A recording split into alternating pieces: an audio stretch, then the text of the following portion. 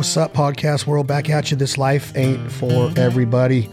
Today's episode of the podcast always is brought to you by our friends and family. Lynchburg, Tennessee, the historic, the iconic Jack Daniel's Tennessee Sour Mash Whiskey. Enjoy it responsibly. Never, ever allow underage drinking. Thank you, Jack Daniels, for everything that you do for us and believing in the culture of the American hunter, fisher, podcaster, work man, work woman. It doesn't matter what you do in life. Jack Daniels supports it. Do it ethically. Do it morally correct. Remember, Jack Daniels is there for us in the good times, the high times, the sad times. But remember, it's all about responsibility and moderation. Today's episode of This Life Ain't For Everybody podcast is also brought to you by our friends at Lear.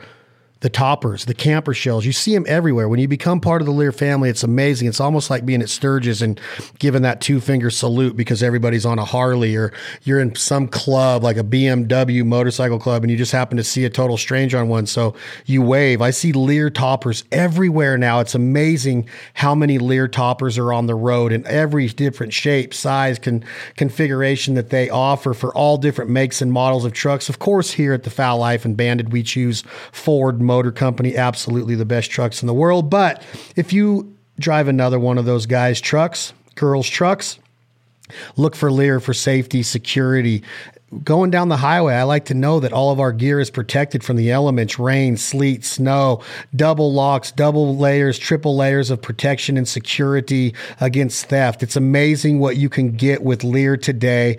Go and customize your order right now at LearToppers.com and tell them that the Foul Life sent you and today's guest sent you. She's a huge advocate of Lear Toppers. She's a huge advocate of the Blue Line. She supports policemen and police women and first responders and firefighters and EMT. And you know what? She's a badass veteran that served for our country. She fought for our freedom. She defended our rights. I don't know if she agrees with a lot of the horse you-know-what that's going on in the world today.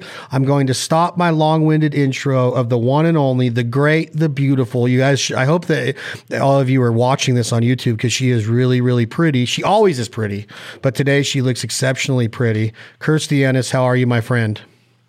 I'm doing well. Thank you. Lovely intro, too. I'm chewing on something right now, and tell me if you ever have this problem. I'm really I try to be pretty conscientious, I guess, of what I eat. You know, I'm getting older. So it's like your metabolism, like in Big Daddy, they say it slows down. I try to work out as much as I can, but I like to have a nice dinner. I like to have a nice lasagna once in a while. I like to have a Jack Daniel's whiskey once in a while. The calories in, calories out, balance, moderation.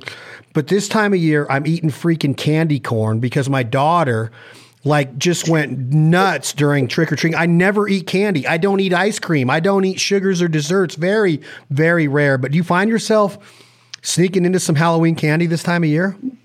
Oh, absolutely. But it's more like Reese peanut butter cups. You're the peanut butter cup.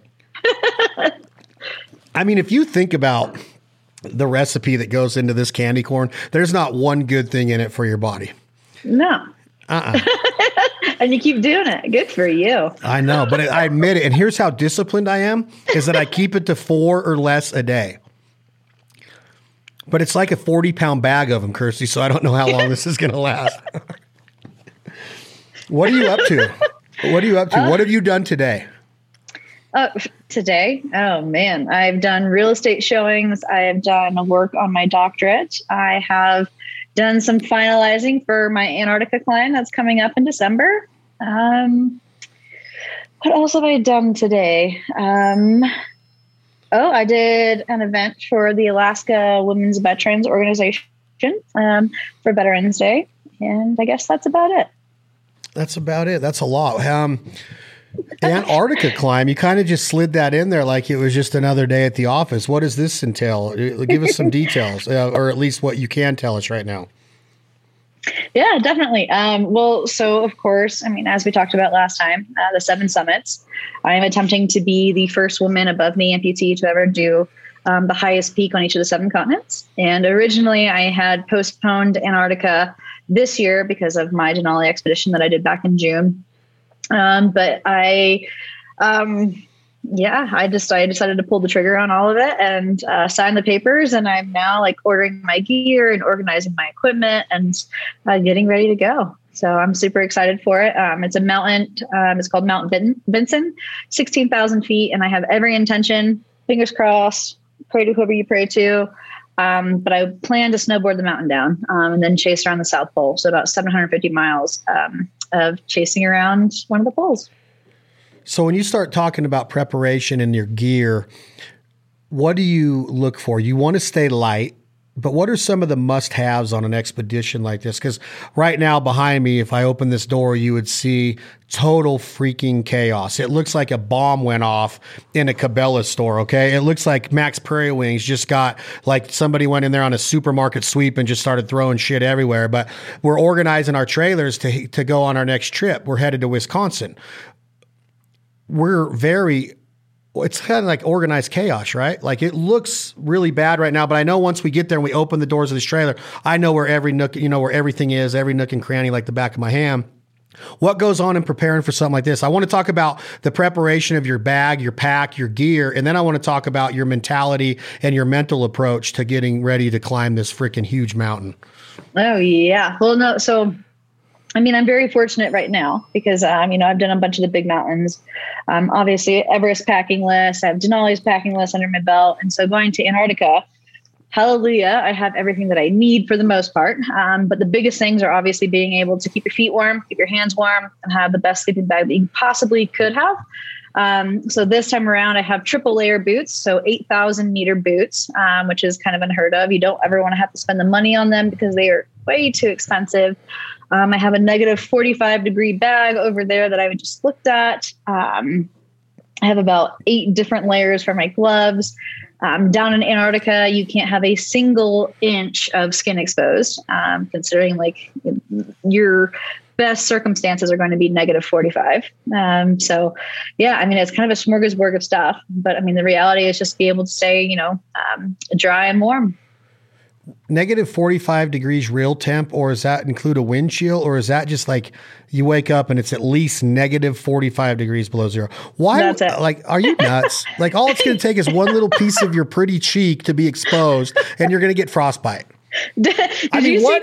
What else are you willing to freaking put your body through, girl? I love it though. No, I think it's great. I love figuring out what's next. What else can I endure? And if you haven't seen pictures of me after Everest, I will send them to you because they are pretty intense. I look like a jack-o'-lantern. I want to use one to promote this podcast, so send me one. Okay. You're probably all sunburnt and bleed, like just totally burn out, like your skin goes through hell. Windburnt. Yeah, I like terrible. Absolutely terrible. Well, you recover well. Before we get into the mental approach to this, the RMA, the right mental attitude, what is the elevation? And this one's just 16,000. What's the highest? Everest, you mean? 29,029. You've already done that. I was out there in 2019. You've climbed 29,000 feet in the air? Technically 28,800. Jeez, a weasel. How many human beings have climbed Everest to that height? Do you know? I have no idea. But I guarantee that most of them don't have a prosthetic. Yeah, we got to keep reminding the audience that you have a prosthetic leg. You lost your leg after many surgeries after a military accident in a helicopter crash in Afghanistan. Don't really need to reiterate it. Our audience knows who you are. The world knows who you are. You're a freaking badass. But to just have the mentality to keep going is like, I don't know how much self-serving you're doing. I think that after meeting you and hanging out with you and meeting your mom and dad, that this is for everybody else that gets to live through it, and to give somebody, like, you wake up, like I'm guilty of this. You wake up and you're like in a dark spot. Sometimes you're like, shit, why is this happening to me? Why'd the wind blow so hard that my pool furniture blew over? Like little bullshit statements like that. Oh my gosh, like it didn't have to get that windy, like why did this have to break? And it's like, you're doing this to show people that you face the worst. Truly, the worst you could come. You faced death in the face. You watched friends die. You were rushed to hospitals. You've had, I don't know how many, what is it? Is it over 40 surgeries? How many was it again? 46. 46 surgeries.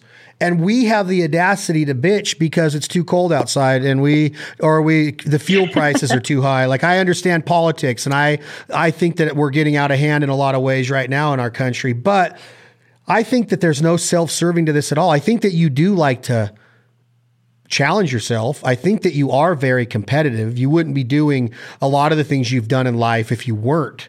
But this is for those little girls out there and those little boys and those men and women that struggle sometimes to say, hey, anything is possible. You can even climb Mount Everest at 28,000 something feet with a fake leg and one real leg and kick the shit out of the world. Does that sound fair to say? Well, that's absolutely right. And I won't say I absolutely do it to challenge myself. I want to be the best version I possibly can. Like, tomorrow I want to look back and say, you know what? Well, I could do a little bit more, so every single day, sure, my climbs are definitely about me. There's nothing wrong with being able to stand on a summit and plant that flag and be proud of what the hell I did by any means. But the reality of it is I didn't have that role model. Like, that's what I'm doing now is I want to show the world that anything is possible given you're willing to work for it. I didn't have that person to look up to. I don't care if I'm the slowest amputee up that mountain right now or the most differently abled person getting up that mountain. But what matters to me is other people see it and they want to challenge me. Like, do it better than I am. Do it faster than me. Do it stronger than I am. But right now, it's totally about desensitizing what the world is seeing. I feel like everybody else puts these physical limitations on people who are like me. Again, whether that's somebody who is challenged physically, mentally, or emotionally, whatever that looks like. But I want to show the world that go after it. If you can dream it, you can do it. You got to work for it, but you can do it. So when you say work for it and you know that you're getting ready to do this again, is it pre-COVID was your last climb? No, I summited Denali in June of 2021. Well, yeah. It's technically pre-COVID outside of Denali. Yeah, so Denali was your one this year, though. Mm-hmm. So it's been July, August, September, October. I'm not really good at math, but it's been four and a half months, somewhere in there. Did you work out every day since then? Because you got to be in some kind of, you have to be in some kind of good physical shape to climb this 16,000 foot mountain with one prosthetic leg. You have to have core. Your ass has to be in shape. You have to have a strong gluteus maximus. You have to have strong quads in your leg. That's both of your legs. You have both your quads still. Your amputee, your leg was removed from right above the knee, correct? Yeah, well, a few inches. So I lost 4 inches of my femur too.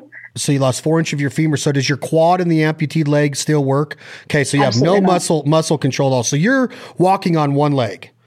Okay, that makes this even more like holy shit kind of feeling, right? So are you doing abs every day? Do you have to do squats every day? What do you do? I want to get back in. We're going to visit the trip down there. I want to know how you get to Antarctica. Like, are you ready for this flight? Like, you're going to be doing some cool shit. And then I want to go over your mental attitude after we talk about your physical training. Do you spend 5 hours a day in the gym to get ready for something like this? No, not in the gym, not necessarily. I spend probably about an hour and a half doing strength and conditioning and interval training, but then the rest is just all outside, putting a pack on and walking, basically. Especially for Mount Vinson, it's just a long slog. I mean, there's nothing super technical. It's just that you are going to freeze. You're going to be miserable for 2-3 weeks. Then you just have to have the grit and the will to not stop, So mountaineering, you just have to be strong and stupid. That's it.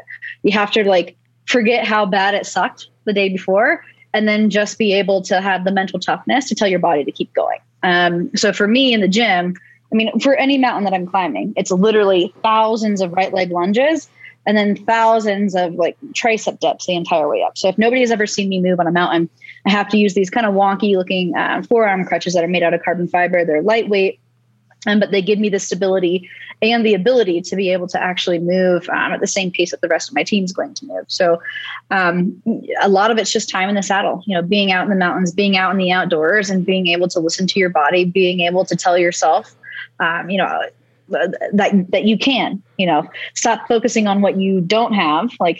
You can keep going. So in most cases, I feel like, people who suffer from altitude sickness, say anybody can't get over 14,000 feet, wouldn't be able to summit Mount Vinson in Antarctica. A lot of that's just up here. You have to be able to talk to yourself. You have to be able to teach yourself, like, be too stupid to quit. That's it. Do you worry about injury once you're in the actual process of the climb? You're going to be around a lot of ice. Are you going to have the potential to fall and cut yourself? Do you have the potential to slip your prosthetic into a crack or a crevice and fall down and bend it? Can you hurt your other leg by stepping into a crevice and not being able to? Does injury worry you at all on an expedition like this? The biggest injury that worries me is frostbite. So again, if you haven't seen my prosthetic, it might not make too much sense right now, but I mean, carbon fiber has no R value to it. So all of these aluminum and steel components that I have, the hydraulics, the moment that my prosthetic foot or my crampon foot hits the ground, like, you're transferring cold. So for me, my biggest fear is losing more of my limb. For the most part, like, all of my technical skill sets, being able to get myself out of those sticky or tricky situations, I'm solid. However, if I get frostbite on my residual limb and that leg has to come off, I'm hosed, especially in those conditions. So really leading into this climb, that's my biggest fear. I mean, don't get me wrong. I always have secondary and tertiary, suspension systems going on. So like, my leg stays on by suction right now. But then I also have like an ice axe leash that, attaches from the prosthetic knee to my my climbing harness. But then I also have what's called basically a waist belt. So another elastic component that can attach my leg to me. So, I mean, there's always a threat of it. Do I worry about it? No. My biggest fear is definitely frostbite. So take me back. Sorry. No, go ahead. You can't what? Well, I can't afford to lose much more leg. I mean, as you were mentioning earlier, if I lose more leg, I lose more control. I lose more stability. Like, I can't afford to lose any of that anymore because I can't just walk from my pelvis at this point. So like, it's not something to gamble with. Am I gambling? Yes, of course. But I'm trying to take as much precautions as I can to prevent frostbite. That is my biggest concern. Let's go back to my prior question that I wanted to ask, and I want you to incorporate that last statement you just made. Tell us about your team. How many individuals is it comprised of? And then I want to talk about, where do you meet? Do you meet at your house on a Saturday morning, go team, go, and then you go to the airport? I want to talk about the travel down there. Do you travel as a team? And then end it by talking about this potential of your leg getting frostbite and you losing more of your leg, making it your body less controllable in the future of your life. Is there somebody on this team that's dedicated to your safety as far as, wait, Christy, you're walking too fast. Wait, Christy, we got to cover you up. Wait, Christy, we need to get more insulation on you. Talk to me a little bit about all that. No. So if you're climbing with me, unfortunately, a lot of people consider mountaineering to be a very selfish sport. And it is. I mean, it's time consuming. There's a lot going on. Lots of time away from your family. And obviously huge risk. But if you're going to climb with me, if you're committed to climbing with me, you have to listen to me and my body. So I'm very, very grateful for the climbing partner that's actually going down to Antarctica with me. He was on Everest with me. He actually filmed my Everest documentary. His name's Rob Galler. And I would never consider doing any of these polar explorations or anything like that without him. And the only reason is he just knows, if I look at you and I say, this is a bad situation, then he knows that we need to stop. Or if I look at him and I say, if he tells me to stop and I say no, there's this huge trust between the two of us. And it is purely based off of being able to be vulnerable and being able to be honest about my situation. So the other individuals that will be down there with us is a gentleman that I met on Everest. His name's Mike Hamill. I've never climbed with him before, but he's just a rock star and basically everything that he does all around the world when it comes to the mountains. So super grateful that I was able to tack on to that last minute. And from then on, we just have two other guides, a guide and an assistant. And those are the ones that are really just going to be able to point me in the right direction. Again, when I am moving, I am looking at my feet, making sure that I'm not getting hurt, making sure my feet aren't going into the places that they should be going. And then from not that I'm a team lead completely, but I mean, it does revolve around me. And so that's kind of complicated. But that said, we don't even train together.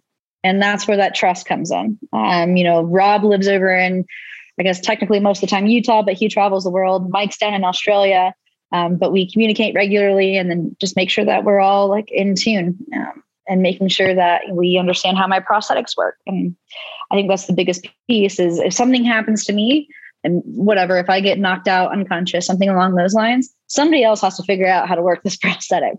And that can be a pretty intricate process. So, and I guess those are the biggest things as far as technically and just making sure that, all of our components are in alignment. So do you meet these guys in Antarctica? Y'all just meet there and be like, is there a hotel? What is Antarctica like? Isn't it just a big glacier? Is it? It is a big glacier, but no. So Rob will actually meet me here in Colorado. We'll fly out from Vail, and we'll fly down to Chile. So in Chile, you have to go through all these different, customs and of course COVID, processes. And then from Chile, we'll fly down to Antarctica, and you live in Connex boxes and, big commercial shipping crates. Are you, first off, how far is, I've been to Chile. So you fly to South America, Chile, as you say it, because you're very worldly. Sorry, it's worldly. Chile. How long is the flight from Chile to Antarctica? I'm speaking your language now. I'm bougie. I'm bougie. I don't even know the answer to that question. Why? That's not what I'm worried about. I'm not worried about the length of the flight. I'm worried about the climb. Why are you laughing so hard? I'm not saying, I'm just asking, do you know for my benefit? Like how far, I don't know how far Antarctica is from where me and you live. I live kind of close to Colorado. I'm one state over. We got Utah in between us. But how far are we from Antarctica is what I'm trying to get at. I have no idea. I really don't. Is it farther to fly from here to Antarctica than it is to go to Australia? Because that's a long ass flight. Yes. It's further. Gosh. Well, so there's only two ways. That you can get into Antarctica. Chile, as some people call it, or New Zealand. So why Chile? Yeah. Why is that one of the only ways to get into Antarctica? Just the monopoly that the outfitters have on it. Really? Yeah. That's nuts. I had no idea. So you fly into Santiago, Chile, and then you're there for maybe overnight or something. You catch a connecting flight, and then so is it maybe like 2 days to get from here to Antarctica? Yes. Well, technically 3 now because of COVID, but and technically I'm flying into Buenos Aires. So what is Antarctica like? Is there anybody that lives there? Is it Eskimos? Are there polar bears? Is there whale watching? Is there like some touristy shit you get to do down there? Or is it just a mountain climb and you're headed back? Are there houses there and buildings and stuff? No. So there's not houses and buildings and all of that. I mean, there are structures, but I mean, obviously every country that has a military has some kind of a presence down there. I mean, we have people down there for oil. We have people down there doing other kinds of exploration. You can technically go down there and do glacier travels. You can do, again, polar exploration, just as a nobody who's never climbed a mountain. Have you ever been there? No. Has anybody on your team, we all know that you don't train with these guys, but you've been with them before on climbs. Have any of these individuals been to Antarctica and made this climb before? Oh, yeah. Yes. So they're ready for it. Oh, they're ready for it. But yes. I feel like you're stressing out more about it than I am. I'm never going to stress out. You give me all the comments in the world. I'm just trying to learn like where you're going to be. Like if I need to come and save you, like if I need to fly in there on my freaking, some kind of plane, I need to know where you're at. You're going to have to drop me a pin. Well, no, you can track me. I always have my Garmin inReach on. You can follow me around the world. When you, part of my last questioning too, is your mental approach to this. Are you looking forward to it? Do you get excited about it? Or is it just kind of like, I've been there, done that. I've climbed higher mountains. How do you look at this now to where you're going to take care of the 7 on 7 different continents, the highest peak, Summit 7 Summit. This is awesome. This is awesome accomplishment. But does it become kind of just, I don't get too fired up. Kind of like you hear people like, if you make it your job, it doesn't get you excited anymore. No, that's not the case at all. No, I absolutely love what I do. And I think that's what's so special about it is there's no two mountains that are the same, especially when you're going after these big ones. For example, Kilimanjaro, I mean, you're in a tank top and shorts, climb the dang thing until summit day. Denali, totally different experience than what I'm going to experience on in Vinson. And same thing with Everest and Aconcagua down in Argentina. So all of them are so different and they all teach you something so very special. So, I have never done anything like this. And so when I keep throwing around the term polar exploration, but like I've never truly done anything like this before. Am I confident and comfortable with my skill sets and my team? 100%. But this is going to be unlike anything that I've ever done before. So you can't help but be excited. I mean, even if you told me that I had to go back, well, maybe not Denali. Even if you told me that I had to go back to Kili or Aconcagua or Everest, all of them, I love what I do and my heart goes into it. Does it suck? Yes. But that suck makes it so much sweeter when you stand on top. So let me ask you this, Miss Ennis. Is it a guarantee that you make this summit? I want you to educate the audience. Is there anything that can happen? I know a storm could roll in. You might get pushed back a day. But physically, and the outlook of the team, your confidence level, your confidence meter, right? Like, is there anything that can stop you from doing this? Is this a guarantee that you're going to climb this summit? No. And that's what I always say too. Like to be a great mountaineer, to be a smart mountaineer, you have to know when to turn around. And, I've had to turn around multiple times for reasons that they were totally unpredictable. Sometimes things that didn't even have anything to do with me. Whether that was out in Ecuador, I had to turn around in Denali back in 2018. There's a number of different things that can happen, altitude sickness, any kind of cold injury. And we're not just talking, frostbite, but as to your point, anybody can break a limb, anybody can have wind nip, any of that sort of thing. And because I'm climbing with the team, like that, even though I say everybody has to listen to me, like I turned around on Everest, my climbing partners ran out of oxygen. So I turned around. I'm not going to let my team go down, right, by themselves. I'm going to go down with them. So I think the biggest variable is totally the group dynamic. We have to love each other. We have to trust each other to get through this no matter what. Out there, you don't have the resources that you have on Everest. On Everest, there's still a helicopter flying in from time to time. There's tons of different outlets and people that you can get involved. Down there, that's not the case. Do you kind of think that is this kind of an out of touch accomplishment for most human beings? Be honest. Like, you're talking to a man right now that is very competitive with himself, love setting goals and reaching goals, but never in my life have I said, I'm going to climb the highest mountain on every continent in the world. Okay. I understand that we might not be able to climb the highest mountain on every continent in the world. Okay. But if you apply it to life, you're probably teaching a lesson or teaching a value here that nothing is impossible. Nothing is too high. And I get that part of it. But what about the people that want to duck hunt and they follow the foul life? Well, they could probably go duck hunt if they want. Go find some ducks, go find a gun, go find a duck call, a dog, a boat maybe, and you go do it. But how hard is it to follow in the footsteps of Kirstie Ennis? Do you expect this out of any followers, or are you mainly looking at this as the mentality of hey, you can do anything that you set your mind to kind of ordeal? I guess that's a split thing. There's totally a ton of symbolism in it. I don't expect everybody to want to suffer and climb mountains because it sucks. It really Why sucks, does it suck? Why does it hurt your leg? Does it hurt your leg? There's so much pain in it. You destroy your body. At altitude, you don't want to drink water. You don't want to eat food. Your muscles eat themselves basically to stay alive. You run the risk of putting holes in your lungs, holes in your brain. It's not something that I expect. Can you hear yourself talking? Yeah.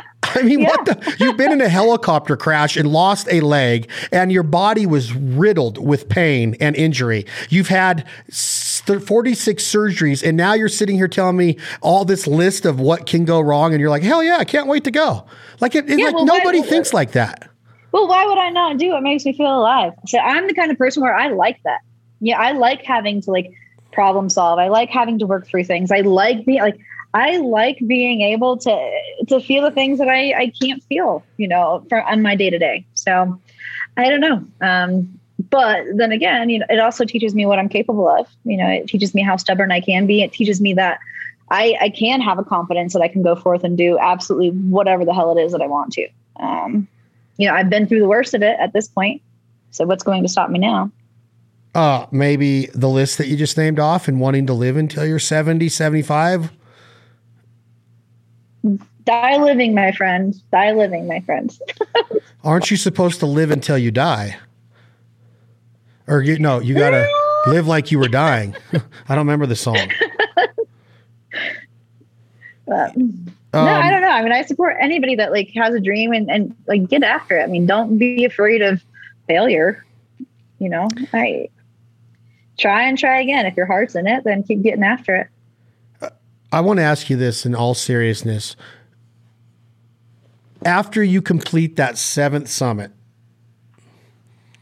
besides an elk hunt here and there or a sheep hunt, do you think you'll ever climb a freaking mountain again? I guess Absolutely. That was really. Yes. I've already been eyeing the 7 volcanoes. And there's mountains all around the world. There's actually one in Nepal that I really want to get on called Ama Dablam. Oh yeah, check that one out. Wait, say that again. I like the way you say that. Ama Dablam. Ama Dablam. Ama Dablam. Ama Dablam. I need to learn how to talk Anasese. Ama Dablam. So now you're going to talk about climbing volcanoes. Live volcanoes? Yeah. Live? Tallest volcanoes. Wow. Some are going to be live. It's making me feel almost like not lesser of a human being, but like it's questioning like how tough I really am to not even ever consider. I mean, I've climbed some steep shit hunting, but like I'm not in the mindset to go to Antarctica and climb a mountain. What a goal, what a feat, what an accomplishment. Are you documenting this one? Yes, but not like I did the Everest one. So I will still have, the GoPros and 4K footage and photos and stuff like that, but not planning on doing a full-length film by any means. Where can we watch this full-length film of Everest? Well, I actually just leased it to Outside TV, so that will be going out, in the next couple of months. Is this a cable network or is it a streaming platform? All of them, yeah. So there's cable. You can stream it online. But yeah, Outside TV. Are you 100% ready to become you have a presence, you have a following, but I told you this in Sturgis, and we're going to talk about Sturgis and Jack Daniels and that experience in a minute, but are you ready for more fame? Because I have a feeling that something really, after meeting you, I was like, and even Kevin, the barrel man, he's like, oh, that girl's a star. Like, she is a star. And like, you give that aura off when you're around you because you just have it. Like, some people have it, some people don't. Are you mentally prepared for what could potentially be happening in your life now? Even though you weren't looking for this, you're not looking for stardom or celebrity. Do you have that mindset that you can get all done up and go out and become a celebrity and be the Kirstie Ennis? Because it's going to get bigger than it is right now. No, you should go back on YouTube and watch me on the red carpet in the past. It's probably the most awkward thing you've ever seen. But no, I would like to take it back for the home team. I would love to have a presence and to be able to influence more and more people, but I want to do it for the right reasons. I don't want to do it for money or glam or any of that. Or what about for Instagram likes? No. I know how you feel about that. No, yeah. No, I'm like sitting here in a Patagonia, like sun shirt and all of my clothes from rafting. And no, I guess I haven't really wrapped my head around that side of it, but I really would. I would like to be able to have a presence for the real people of the world. And I think I told you in the past too, I told myself going into all of this, the moment that I stop being humble and the moment that, I'm not doing it for the right reasons and it's over. I'll throw in the towel. You're going to be rewarded because you do it for the right reasons. And there's going to be a major motion picture.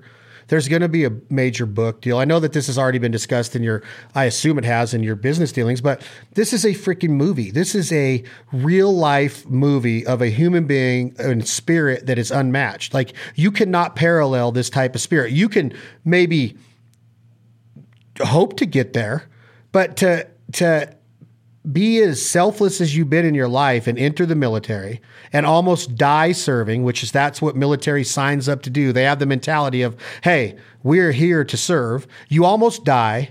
Your body goes into the most pain that it could possibly be in.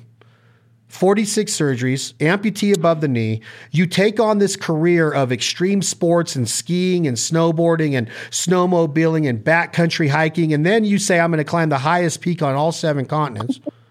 Like, this is a movie. This is not normal. I hope that you understand that there's a lot of people that are good at what they do in this world. I'm not saying they're not, but this lifestyle, this mentality, this spirit is unparalleled. You cannot make this shit up. You have to have it done the right way. Okay. They've made movies about great warriors like Chris Kyle. Okay. They've made a lot of movies about military. Do I agree with all of them? Do I agree why they're done? Not necessarily, but this is a story where it's not you exploiting the military and saying, oh, this is what happened and this is the crash that happened. This is about the spirit of life. This is like unparalleled. So in my opinion, Kirsty, as your friend, I'm like, man, I see like this huge whirlwind that's going to take place as you keep accomplishing and knocking down all of these goals on your list. It's just not normal. I hope that you don't think it's normal, because it's really, really not. It's freaking crazy almost insane in some ways. I don't know if you've ever been called insane, but like, this is crazy shit that you're accomplishing. It truly is. Yeah, well, as you do your hair right there. No, I don't know if crazy is a compliment. Yes, it is. That can be a compliment. Yeah, I mean, I don't know. I mean, do you have an agent? Do you have an agent? Mm-hmm, I do. Is it like Creative Artists of America? Are you a CAA? No. You're not. None of my business. I can tell by your facial expression right now. You're laughing a lot today. Are you prepared for this, though? Because this is going to be a completely different animal. I know you're ready to take one, as you say, for the home team and represent and be the face person. But I think this is major. We're in the presence of, I'm not going to say like immortality, but this is in presence of something that's not ever probably going to be done again. You can't write this story. Helicopter crash, shooting out of a helicopter at the enemy, crash, almost dies, watches her soldiers die. I could go through it again and again. Like, this is not ever, probably never going to happen in the history of the world again. Think about that. Like, that's immortality. That's like putting your stamp on a life that nobody could ever say, oh, I did that too. You cannot write this shit. You can't do it. Like, this is immortality. Like, it has to be known by everybody that this type of life was lived. That's really what I wanted to get into is this podcast. Because after I met you and you were crying, I had tears in my eyes. Kevin was like, holy shit, that girl just touched me. Not like that.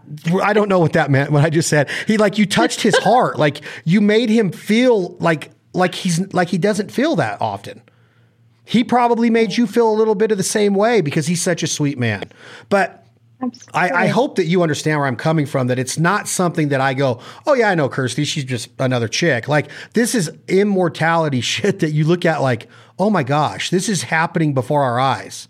It's not a normal path in life, in my opinion. I mean, less than 5% of the country's population have been in a helicopter crash and survived it. And less than that have climbed all 7 peaks on all 7 continents with a fake prosthetic leg that came from a war incident, a war injury. Like, this is nuts. Does that make sense to you at all? Does that even register with you when you look at it that way, of what you're actually doing? It does, but I mean, at the same time, like that, I mean, that's why I'm doing it. It's not being done. I want to set the precedent so people do go out and live more of their lives. And that's what it comes down to. I mean, don't get me wrong. My eyes were filling up with tears for a little bit there when you were talking about that. But no, I mean, I do it because I love it. I mean, it makes it does. It sets my heart on fire. Like, And I hope by people watching me do it, they realize that it's attainable too. That's it. And again, a lot of it's symbolic. I mean, you don't have to go out, you don't have to spend a shit ton of money to go down to Antarctica, but go out and do what the fuck makes you happy. You know, I mean, I feel like all too often people focus on what they don't have, so they forget about what's right in front of them. You're damn right they do. They forget, well, that, and then they feel like they have to do things. No, you get to do things, and think about all of those things that can catapult you into everything else that you want to do. That's what it comes down to. Like, you know how many times I've questioned myself being out in the mountains? Like, I've been told that there's no place for me out there, that there's a reason no other amputees are doing this. I've been told some ridiculous things, but then I sit there and I listen to it, I let it fuel me. And then it gets me up the mountain every single time. Like, why let somebody else tell you no? Why focus on the things that you can't have or you can't do, or what? Why? I don't know. I think people need to start looking 2 steps ahead. But what about the mentality that you've done enough? What about a safety card? How about a mulligan? Like, hey, I'm good. My body's been through, I've ravished this body that God gave me. This body's been through hell and back, maybe more than once now. And now I'm going to take a chance of scarring it more, of losing more of my leg, of losing more of my sense of control or my mobility or my central nervous system. I'm going to scar my face potentially again with some frostbite. I'm going to get negative 45. Isn't there a such thing as being like, hey, I can freaking just chill for a minute? Like, is that okay too? Or are you trying to push the needle so far overboard that you want to be known as this crazy ass person that never ever pulled that safety switch? No, absolutely not. I mean, but I'm also, I just got off of the river. I was 4 days down the Colorado River, like I mentioned earlier. I mean, there's nothing wrong with taking a break, White River rafting is not taking a break. There were few rapids, but again, there's nothing wrong with doing those things and checking out and taking a step back. But I guarantee, like right now, I'm sitting in my wheelchair. I'm not going to live my life in my freaking wheelchair. I fought so long to stay out of it and stay away from the hospital. Like, I'm going to go out, I'm going to live, and I'm going to do things that make me feel whole again. Why are you sitting in a wheelchair right now? Because I'm not home and I'm comfortable. You're not seen in a wheelchair very often. You'll see me in it later. I mean, that's one of the things, that's one of the things that I've been working on being very open and honest about is, I'll tell you whatever you want to know. It's not easy. It's not pain-free. Hell no, it's not. Like, I can't imagine. Like, it makes me just be like, how blessed are we? Like, there's no reason to ever bitch when you look at a life like that, or the kids in St. Jude's that I've visited multiple times and seen what they're going through and what the parents are going through. Like, there's a lot of adversity in life. Life is a mother effer, man. I like the F word too, Kirsty, and I like when you say it, but sometimes it's hard for me to say. But life is a motherfucker, okay? Like, it's tough. Life can kick your ass, and at the same time, it's so precious. You watch the innocence of a 10-year-old, like I was with my daughter today and yesterday, and like, why can't that just be it? Like when you have a puppy and you're like, why can't you just stay this size? Like everything changes, right? Well, the innocence of a kid, wouldn't it be something if life was that innocent? It's not. It changes drastically. It's not a secret. It should be known by everybody that this life will chew you up and spit you out like it did you. And you didn't let it. You just kept kicking its ass back. But life can be treacherous in a lot of ways. I'm not trying to have a pity party here. I'm not trying to say like, oh, life is this is awesome. We are so just lucky to be here for the 80 years average that we are, a little bit less than that, hopefully more than that, if we have our wits to us. But it's so like not easy, like there's so many parts of life that aren't easy that you have a chance to take a little bit easier route now.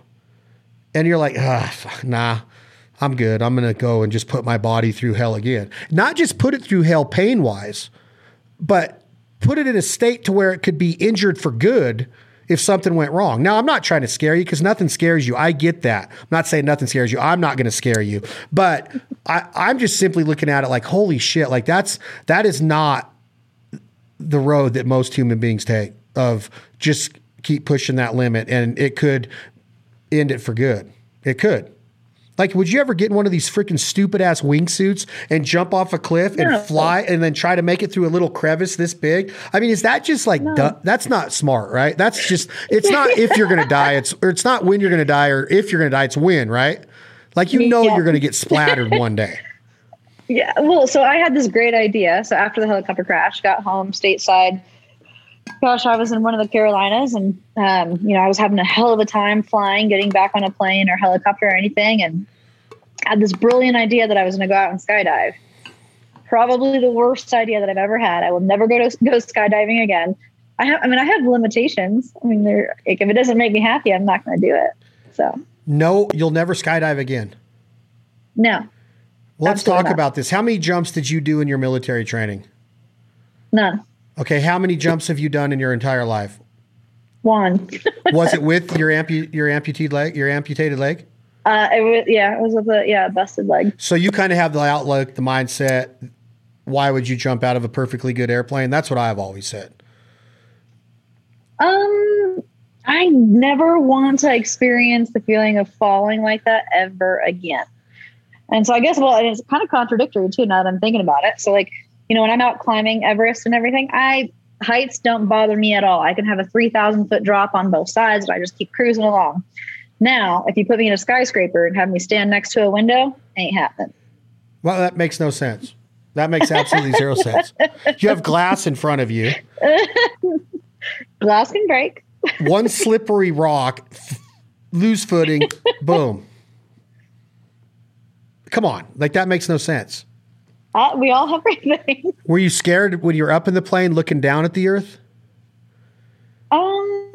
Yes. Yeah. Was it a tandem jump? I assume it was, being your first. Absolutely.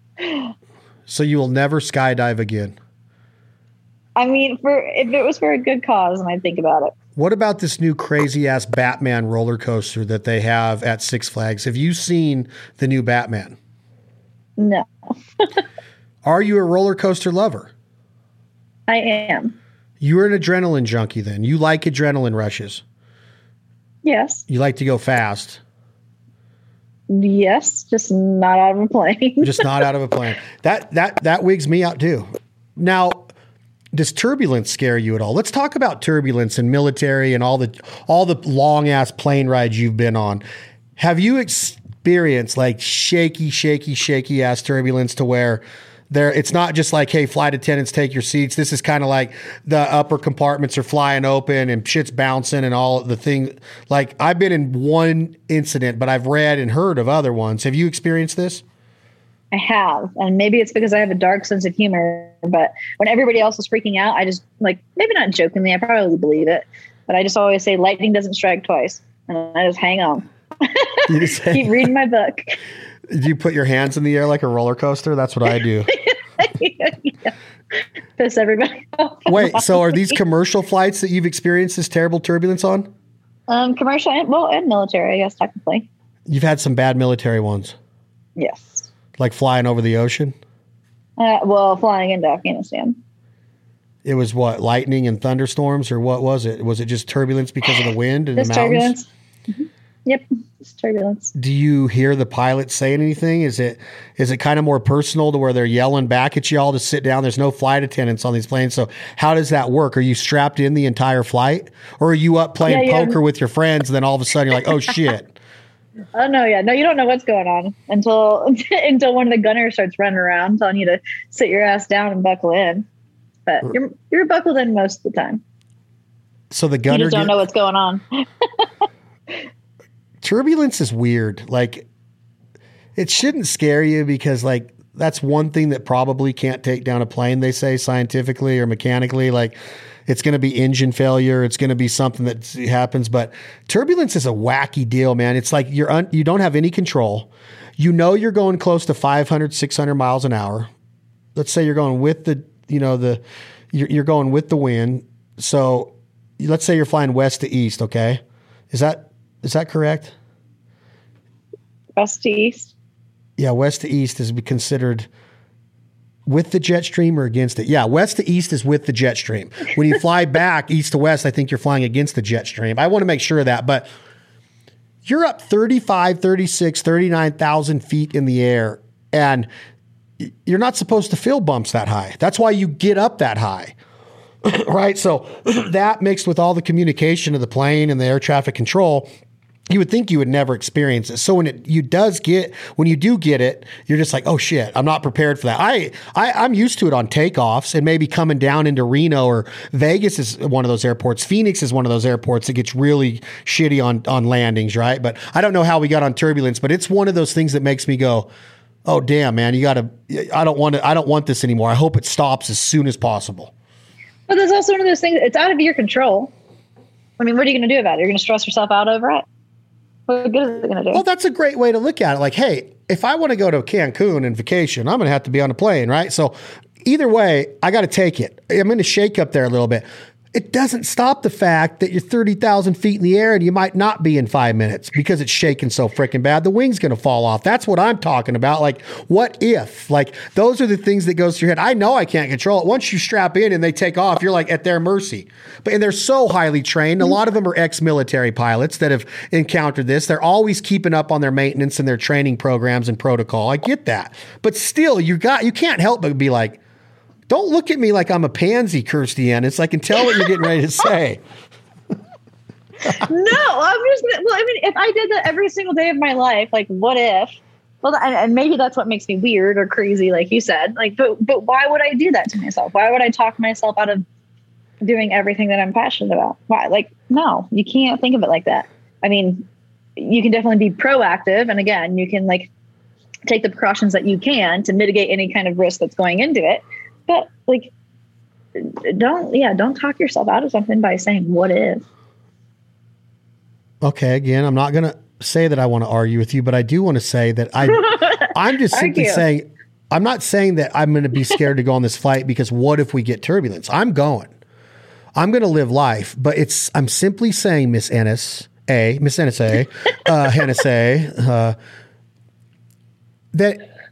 it does suck when you hit it.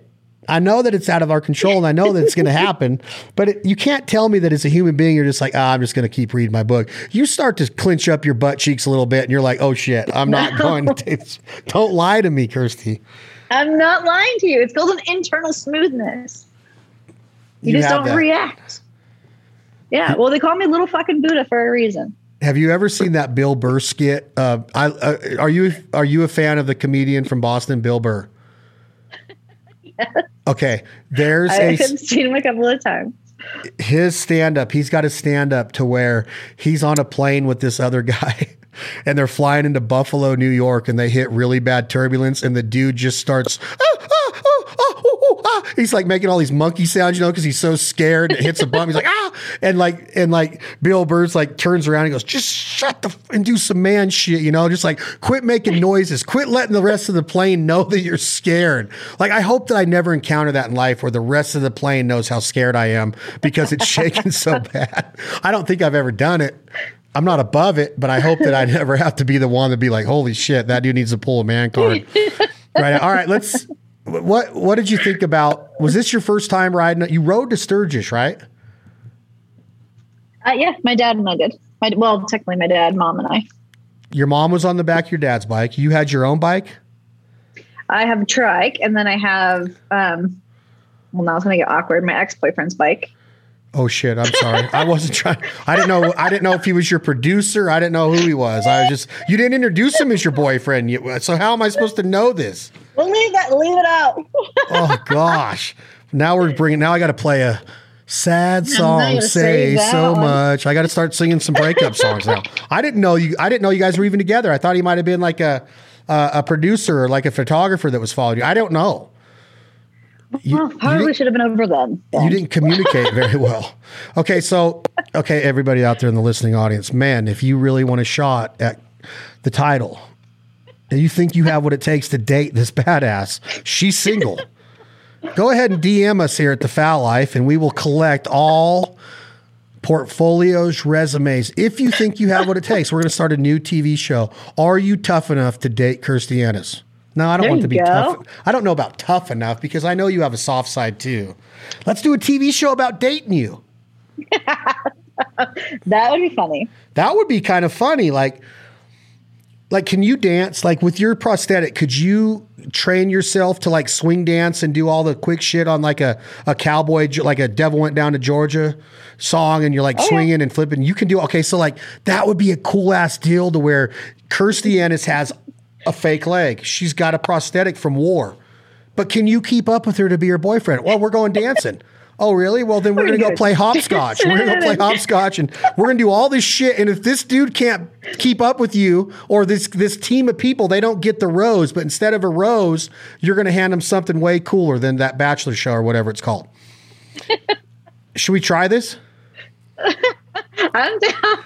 We're going to have to vet a bunch of dudes out, but are you tough enough to date Kirstie Ennis? I don't even know where that came from, but I'm sorry that you broke up. Are you okay? Are you recovered?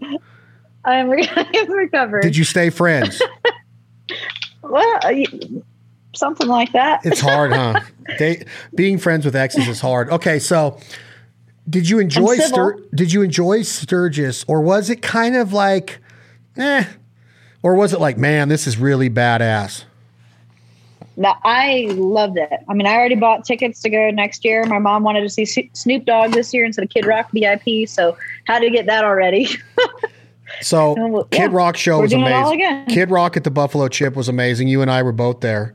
We didn't get to hang out because you were just VIP and I was nosebleeds. I wasn't in the nosebleeds. Jack Daniels had us in a great spot, but I didn't get to see you that night. We did end up hanging out a couple days later. You come to the Jack Daniels booth. You got to meet Kevin the Barrel Man, Tommy Miller, Possum. You got to meet Glenn. You got to meet Sis, my little girl Sis was in the booth. Everybody thought you were great.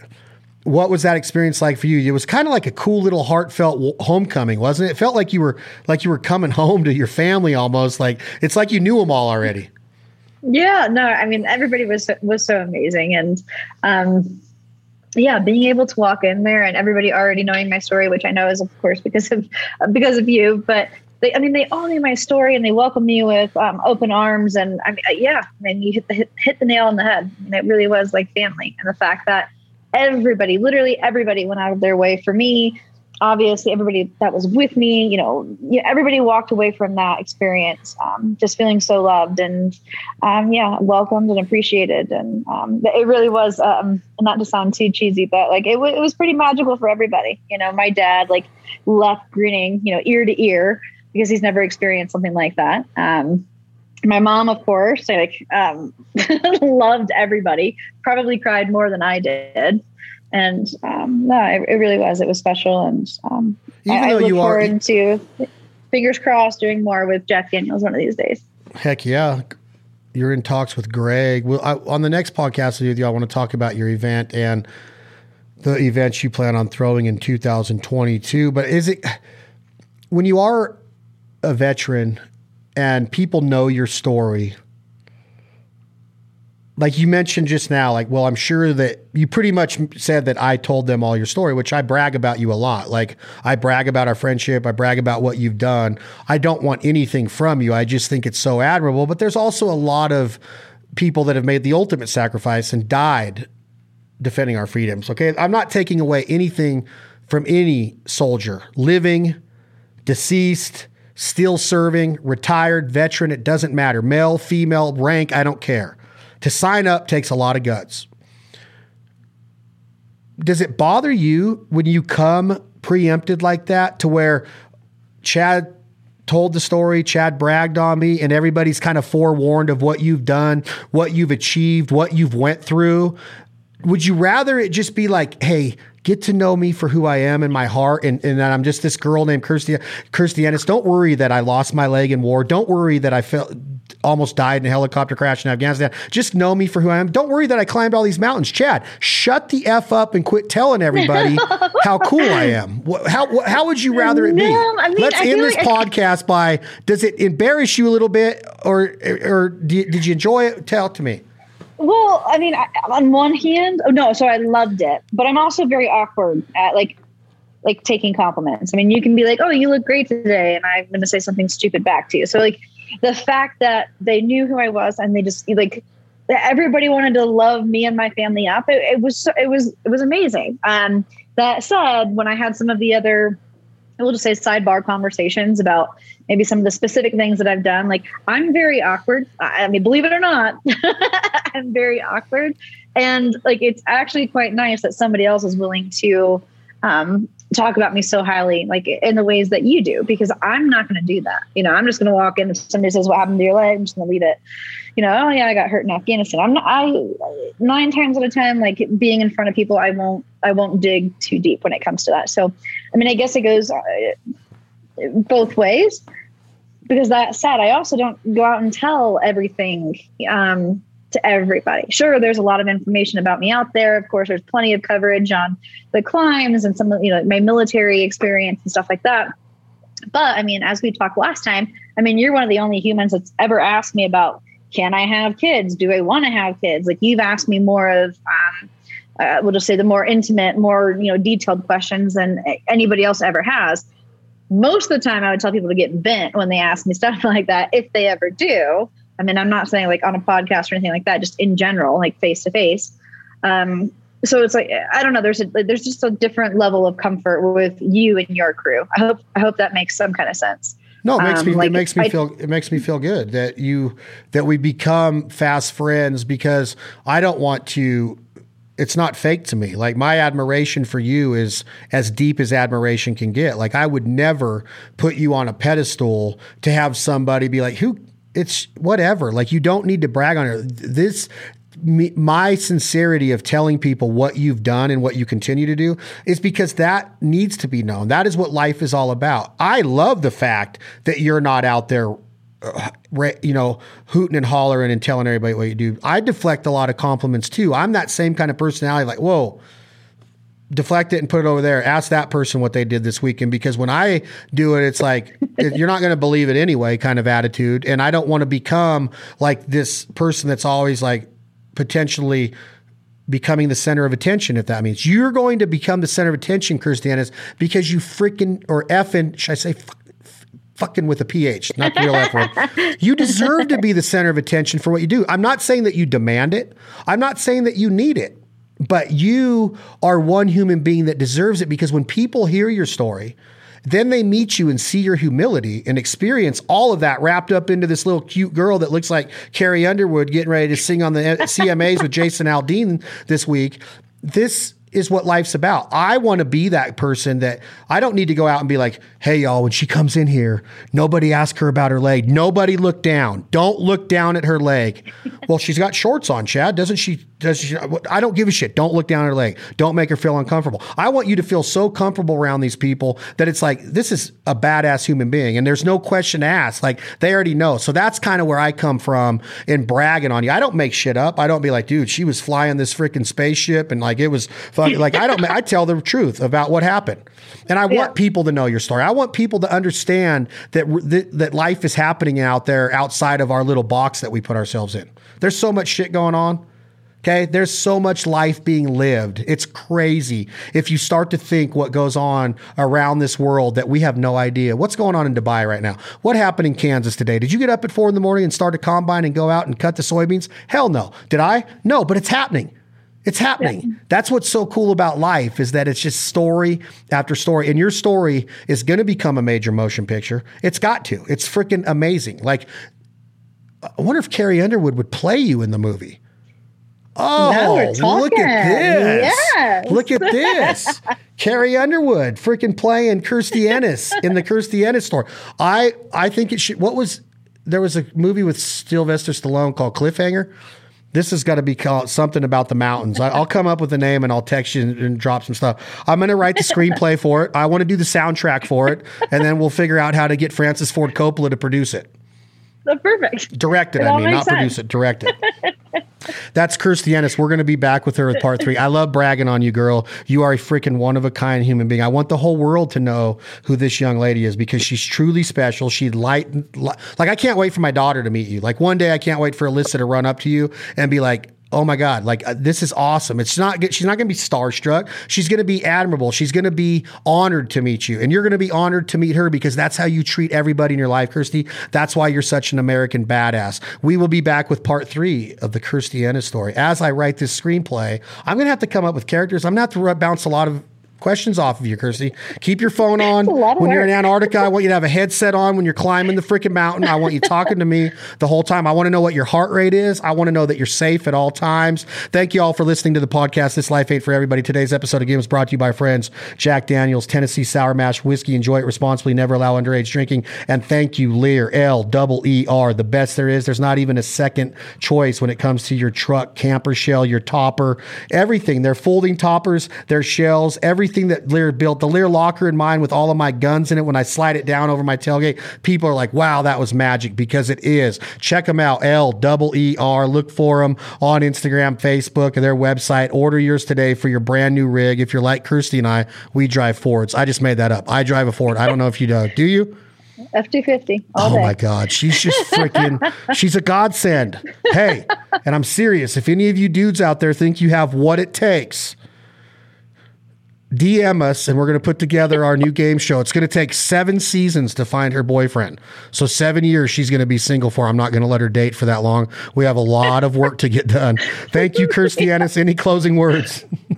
No, thank you guys so much. It's been amazing. I can't wait to be back with you. We'll be back with another episode of This Life Ain't for Everybody. Please check out brand new episodes of the Foul Life TV airing right now exclusively on the Outdoor Channel. Brand new episodes of Where the Pavement Ends and the Foul Life podcast. And please go to theproviderlife.com. Did you get my cookbook I sent you? It's coming next week. I got an email today. I did. Oh, you did get it already? No, I did. I already told you. It was the most amazing message too. I signed it for you. Yeah, you did. You didn't send me a picture of it. I think I texted you and said, I wanted you to send me. Did you read the inside cover, the little thing that I wrote for you on there? Yes, that's what I'm saying. The message was beautiful. Isn't it a beautiful cookbook? Yes, and maybe I missed your message. Now 264 pages, 80 recipes, living off the land. Is it beautiful or what? Really is. It's unreal, all of it. I mean, the recipes are amazing, and of course, just the imagery and the pictures are pretty spectacular. You're going to be in part 2. Me and you're going to go. We're going on a hunt this fall after you climb this mountain in Iceland or wherever you're going, where these glaciers are, Antarctica, South Pole. We're going to hunt. Kirstie's going to be in an episode of The Foul Life. We're going to do some cookbook stuff together. We're going to throw down, but you can get your copy of the Provider Cookbook right now from Ben Bella, our national publisher out of Dallas, Texas, right now at barnesandnoble.com, amazon.com. We're the #1 cookbook on Amazon, Kirstie Ennis. #1, numero uno. Congrats. Please, and check us out at theproviderlife.com and retailers all over the country for all 10 flavors of our dry rubs. Finish what you started. Thank you all so much for the continuous support of our brands. I'm Chad Belding for Kirstie Ennis. We'll be back at you with another episode of This Life Ain't for Everybody podcast. Tom, Jake, hit that button. This song is called What You Gonna Do When the Money's All Gone by my boy Leith Lofton.